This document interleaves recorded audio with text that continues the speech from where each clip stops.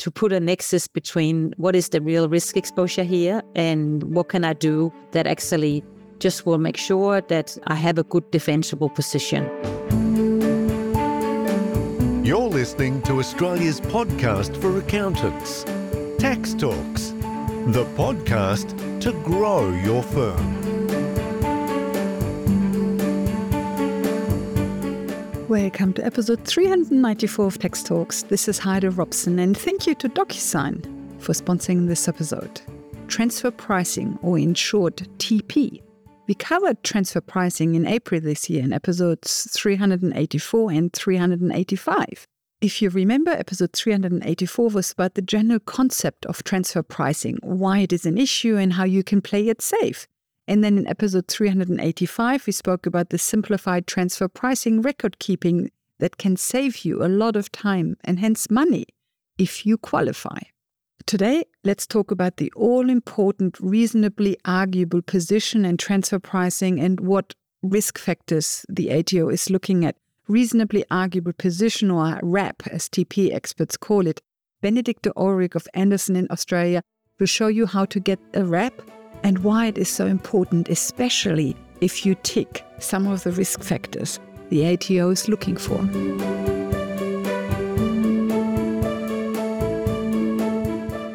Chapter 1. Background Information.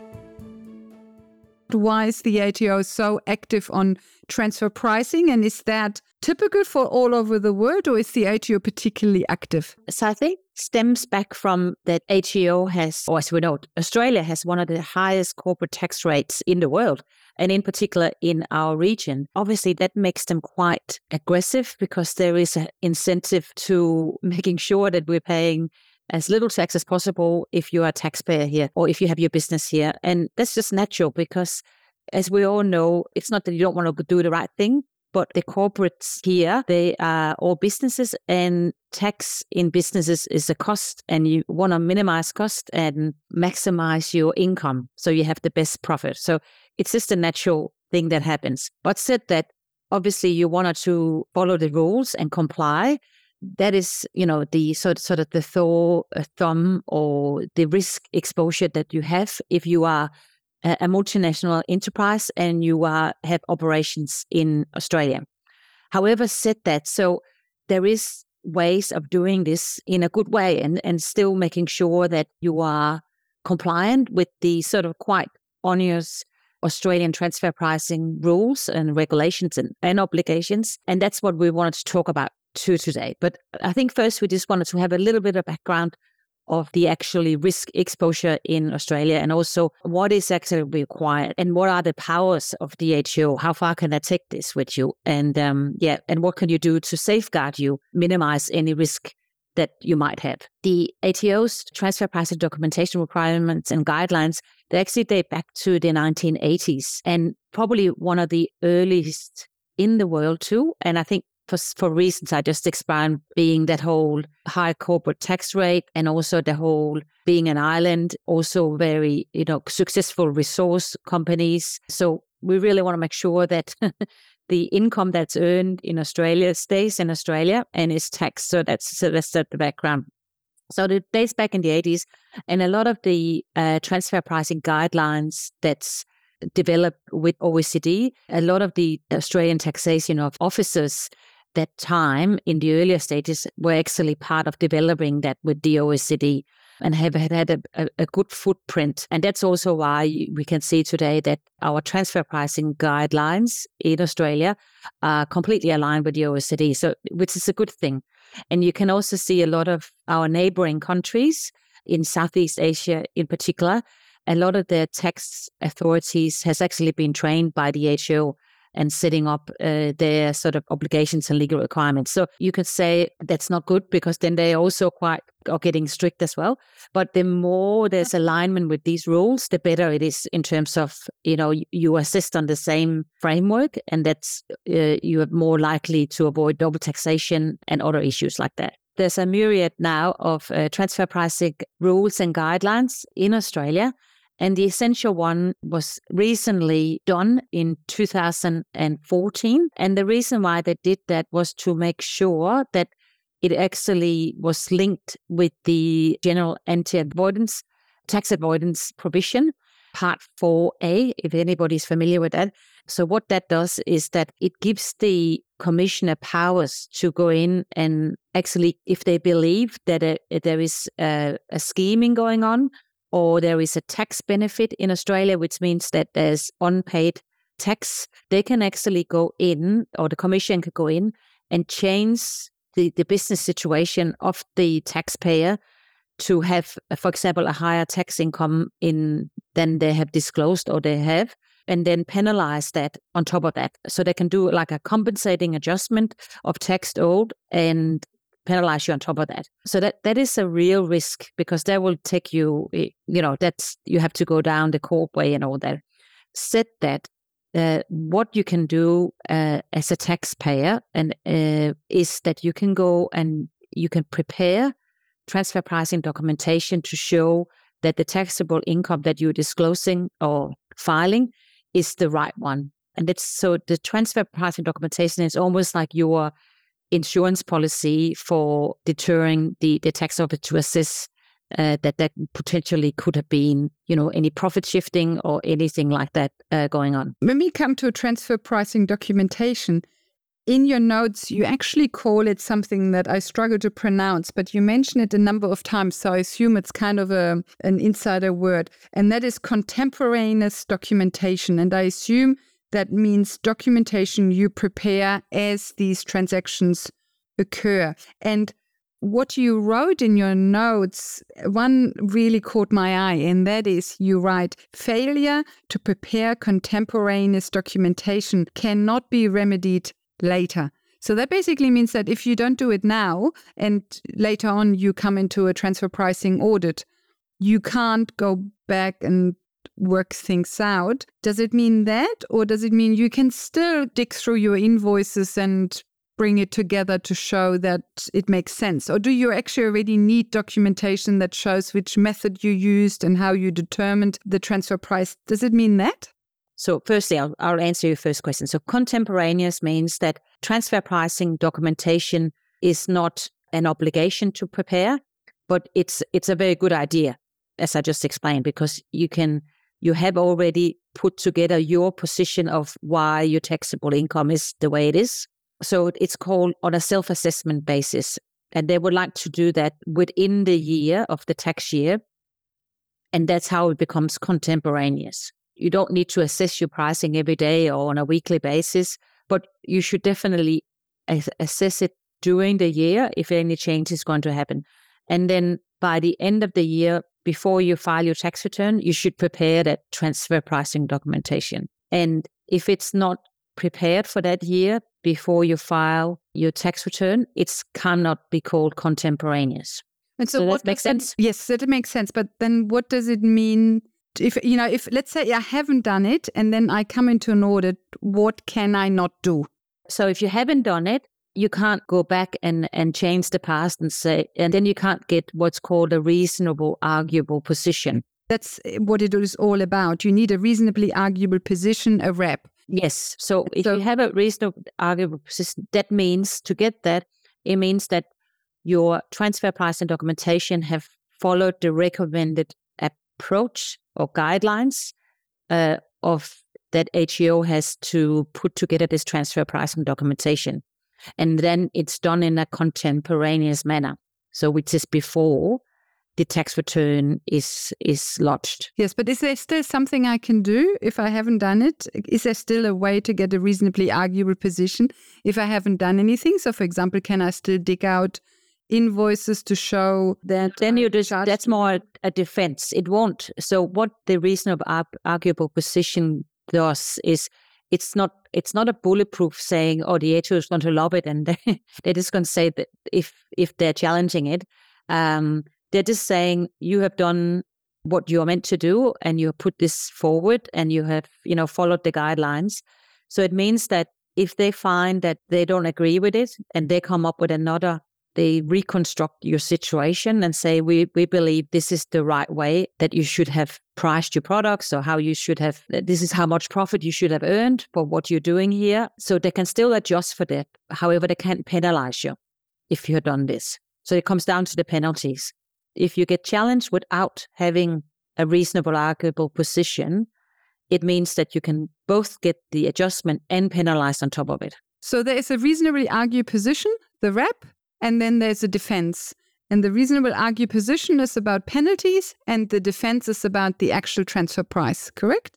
Yeah. So it's all about, this is what we talked about in this first section. So this all comes down to that you as a taxpayer demonstrate that the way that all your international related party dealings are in accordance with the arm's length principle. That's the essence of the documentation, to demonstrate that and then do that in a contemporaneous manner, which means you have done your analysis during the year and it's completed by the time lodge your tax return. So that's on an annual basis. And then I wanted to ask you something different, and that is, you say the transfer pricing legislation does not depend on the test of control or share ownership. It applies to whether the parties are related or associated. And I wanted to ask you, how is this word related or associated defined? If you don't use a test of control and you don't use a test of share ownership, how do you define related or associated? I assume then that you kind of have a soft definition that is more about quality than quantity, correct? There should be, the ownership is 25%. Sorry, I can't remember that one. So I see. Okay, so you do have hard and fast. There is one, but I think it's 20 or 25%. It's a little bit different than what's normally. But so that means it's not wishy-washy. There are some clear-cut rules. You are related, but they're just lower than normal. Okay, can you just quickly Google it? Yeah, I am. So in international related parties, I'll read out this, that they are persons who are not dealing wholly independent with one another in a commercial in their commercial and financial relations. So it's any overseas entity or person who participate directly or indirectly in your management, control, or capital. Any overseas entity or person in respect of which you participate directly or indirectly in the management and control of capital. Okay, so it is soft. There is no hard. Okay. It is soft. I'm sorry, because it used to be 25%, but that's obviously changed, I think. Okay. Sorry, no. In terms of capital, for the purpose of the definition of international related parties, capital means an interest in equity, voting rights, or income distribution of 20% or greater. So there is a hard line, and that is 20%. There is a hard line of 20%, but then you can also have a person who is, for example, the CEO. So you can have a related or associated party with a capital percentage of less than 20%, but you definitely have a related or associated link if your capital connection is more than 20%. Yes. And the reason why it's said like that is that it's softer than normally you would say 50%, right? Or 51% in a normal sort of control situation. Yes. So that means you get into transfer pricing a lot quicker than with normal. Correct. Yes. Yeah. Just to quickly summarize, the transfer pricing rules are in subdivision 815B to 850E of the ITAA 97, and then also subdivision 284E of the Tax Administration Act 53. And then you also have part 4A, which I think sits in 36. I think that sits in the 36 Act. Yes, yeah. And in particular 177CD, which is the part of part 4A, which is the general anti-avoidance provision. Good. So we come to that later. Yes. Good. So coming to point 2. Chapter 2, International Dealing Schedule. International dealing schedule plays a big role in transfer pricing because that's where you actually disclose your transfer pricing, correct? Yes.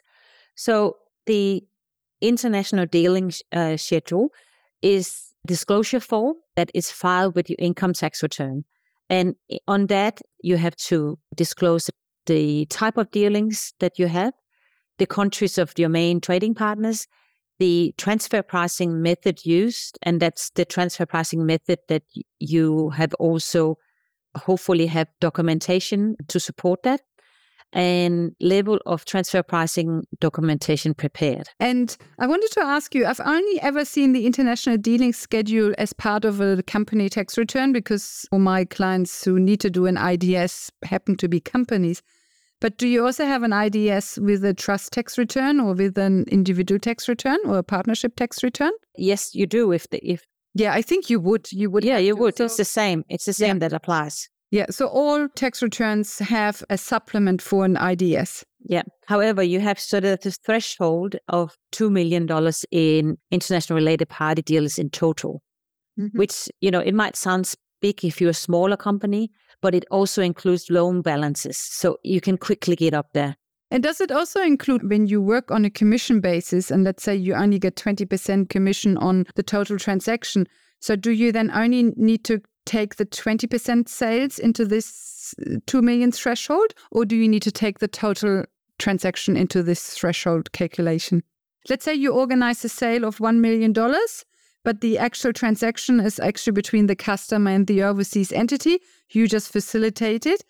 And then only what you have only your income of that transaction between the related party overseas and you. Okay. So that means you would only need to put the 20% commission in there.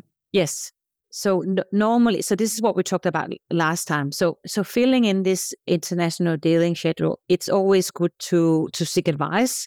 And I'm not just saying it to, promote my own industry and services, but it's just, I see a lot of times when we are helping taxpayers out here that they've done it themselves or they have had a very local boutique accounting firm helping them. And they can just answer things unnecessarily, putting red flags up that's not there because they're not answered properly. So it's always good to seek advice before you do that first time. And then second time, you will sort of know more about it. Because that's also something, there's a lot of for example, just the transfer pricing method used. You can quickly disclose that you're not quite sure what you're doing if you're using a very strange transfer pricing method. At the ATO, they run algorithms all the time to pick up or screen strange answers.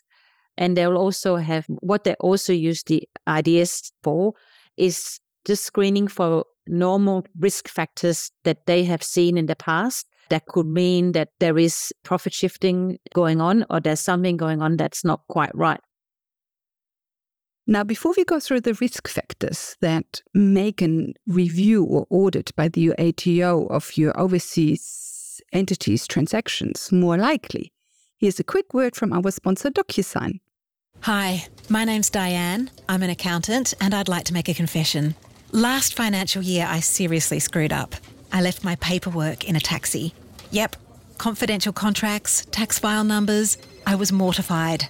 It's why this year, my accounting firm is using DocuSign. Going digital has saved us time, money, paperwork and stress. Make no mistake. Sign up for your free trial at docusign.com.au. Next time, DocuSign. Chapter 3. Risk factors that can trigger an ATO review. What they're normally, those risk factors are low performance in comparison to the industry standard that you're in, or losses, or continuous losses. There is large amount of intellectual property or large amount of payment for intellectual property. That any finance arrangement that being quite focused on for quite a few years now. And also any restructuring. They would be very keen on seeing restructuring, and if that's done in the right manner. They've also been quite worried about migration of IP out of Australia, or where there's been mismatches where you're moving, for example, in like research and development areas, where on paper it looks like they're moving the whole office out, but in substance the office is still staying here. So just sort of capture those things. Yes, okay, good. So the 4 things that the ATO is looking for is based on the information they get through the IDS and the ITR, or the CTR, whatever tax return it is low performance or losses, IP, finance arrangements, and restructuring. And I think of those 4, the biggest warning for small to medium enterprises, I think, is losses. I'm imagining I don't know whether that's called a matrix, but this square that you put a cross in, and then you basically have 4 fields. And then if on one axis you have international dealing schedule or not, and on the other side, on the other axis, you have profit or no profit, then I think if you have an IDS and you have a loss, then your risk of an audit, of a transfer pricing audit, is very high. Whereas if you don't have an IDS, meaning your total international related party dealings are below 2 million. So if you don't have an IDS and you have a profit, then I think your transfer pricing risk is very low. And if you are in the middle, meaning you have an IDS, but you have a profit, or you don't have an IDS, but you have a loss, I think then it's kind of medium. But do you agree that if you don't have an IDS and you have a profit, then your risk is reasonably low? And if you have an IDS and you have a loss, then your risk is reasonably high. Do you agree with that? I do agree with that, yes. Let's come to point 3, or do you think there's still something we should cover? Also, just wanted to clarify before. So today we're not going to talk about significant global entities, which are entities that has global turnover over 1 billion. So I just want to clarify that. So today we're just focusing on small to medium enterprises in Australia, but they're part of a global group, but not a significant global group. Exactly. So if for us in this talk, only the IDS, only the international dealing schedule is relevant. Yeah, and the local transfer pricing documentation. So saying all that, the ATO also understands that if you are a small to medium taxpayer and you don't have, as you said, you could also have an IDS and be profitable, right? However, to do like that sort of, even though it's on a self-assessment basis, but putting together a transfer pricing documentation that is contemporaneous and that is compliant or sort of following the ATO's recommended transfer pricing guidelines for documentation, that could be quite costly. So you can sort of, if you're weighing up, well, I do have to do an IDS. However, I'm not in losses. I don't really have any, risk area that sort of ticks anything. So I sort of think that the compliance cost and burden in general is just outweighing the real transfer pricing exposure I have. The ATO have set up some simplified transfer pricing record keeping, which means that the compliance cost would be much lower, because you can, if you are eligible for some of these options that they put in this sort of safe harbor provision, so I will try to, then you can do that and still have a wrap and meet the guidelines of ATO. It doesn't mean that you're not going to be challenged or audited, but it will just make sure that you can safeguard you up to a certain point, making sure that you've done the right thing without spending too much on it and in comparison to your risk exposure. Yes. And we covered the simplified transfer pricing record keeping in episode 385. Yes, we did. We spoke last time. Yeah. And we'll come, and further on, we'll probably also have some examples on how to use it. So also what I recommend to taxpayers, so even if you're not eligible for these options that is in this simplified transfer pricing record keeping guidelines, is that you can a lot of times, and again, maybe seek some help to start with. You can create a lot of good quality documentation that doesn't have to be extremely comprehensive. You can still just, by looking at your business and also with the risk exposure, how much do I actually need to do to show that I am doing the right thing without going completely overboard? And one of the things with what I mean with overboard is when you're putting transfer pricing documentation together, one of the steps in that is to, the whole thing is about proving that what you're doing is in accordance with the arm's length principle. And a lot of times that will means that you have to benchmark your own situation to third parties. And to do that, a lot of times you will have to go out and do a benchmarking analysis. And that means first of all, you probably need to get professional services in to help you, or advisory, because they have licensed to huge databases that can run these screens for finding these benchmarks. And they have to be independent comparables to your situation. So a lot of times you don't need to do these when your risk exposure is not significant. So a lot of times there's other ways of showing that you actually, let's say the profit margin that you are earning here in Australia is appropriate considering what your economic situation is and what you're doing. You don't need to do these sort of big transfer pricing documentation. Like, of course, in situations where you have a lot of risk factors, even though you're small, you probably need to. But it's more, you have to really look at your risk profile too. Is it, like to put a nexus between what is the real risk exposure here and what can I do that actually just will make sure that I have a good defensible position. Benedicte Ulrich of Anderson, Australia, in Melbourne. So make sure you got a solid rep, a solid, reasonably arguable position, especially if you tick one of the risk factors the ATO is looking for. So, for example, if you have a loss when you exceed the threshold for an IDS, the International Dealing Schedule, and don't do fake losses when you're in that position. And with fake loss, I mean a loss that is due to an intergroup charge. In the next episode, episode 395, let's go through 5 transfer pricing examples with Benedicte Ulrich of Anderson, Australia. Until then, thank you for listening and thank you to DocuSign for their support. Bye for now and see you in the next episode.